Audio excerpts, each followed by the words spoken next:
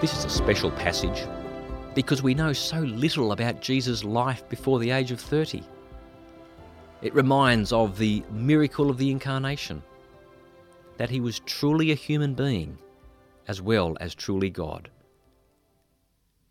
Jesus went through all the developmental stages of being human, learning to eat solid foods, to talk, to walk, even to go through puberty.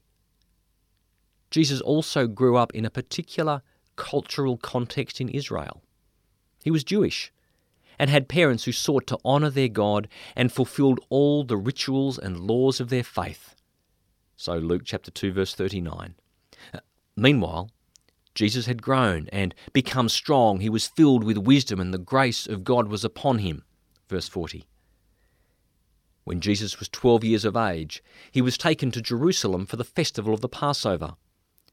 The age of 12 is a significant one, because this was traditionally when boys were taken to the temple and allowed to fully participate in the religious rituals, like a bar mitzvah ceremony.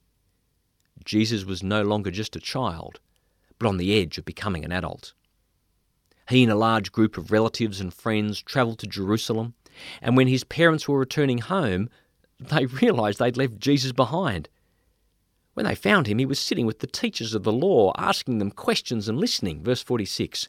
And they, in turn, were amazed at his wisdom and understanding, verse 47. I can understand the pain and anxiety of Mary and Joseph when they could not find their son for 3 days. And when they did, there was tension between them. Mary felt that Jesus had treated them badly, but he rebuked them. Didn't you know I had to be in my Father's house? Verse 49. For he had a greater loyalty to his heavenly Father than to his parents. There is a foreshadowing here of the pain that awaits Mary, who must give up her son, as his devotion to the mission of the Father will lead him to death. As Simeon warned her, a sword will pierce your own soul too. John Piper says, Jesus now recognises his unique sonship to God, and that his mission will require of him a devotion to God's purposes so great that it takes precedence over the closest family ties. He must follow his calling, even if it brings pain and misunderstanding. The passage ends where it began, with Jesus growing in wisdom and in stature. He is a boy of strange origins, who acts strangely in public.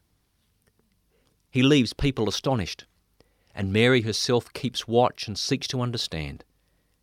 He is a special servant of the Lord, as the boy Samuel was, who also grew in stature and favour. 1 Samuel chapter 2 verse 26. This passage encourages us to be like Mary and treasure these things in our hearts and ponder what they mean for us. Luke chapter 2 verse 19. There are a few lessons that we can take away. First, we should give thanks that Jesus gave up his glory to become truly human. He is a real human being and able to empathise with our weaknesses and temptations. So Hebrews chapter 4 verse 15. He can empathise with our children and teenagers as well. Second, we can be inspired by the model of the adolescent Jesus and his devotion to God's kingdom. He gave up all to seek and save the lost. He is a wonderful model for both adults and Christian children. He obeyed his parents. He devoted himself to understanding the Scriptures. He devoted himself to his Father's mission. May we have this same devotion to the Father's business. Lift Up Your Hearts Devotionals is produced by GAFCON Global Anglicans. To support this and other GAFCON ministry, please visit gafcon.org.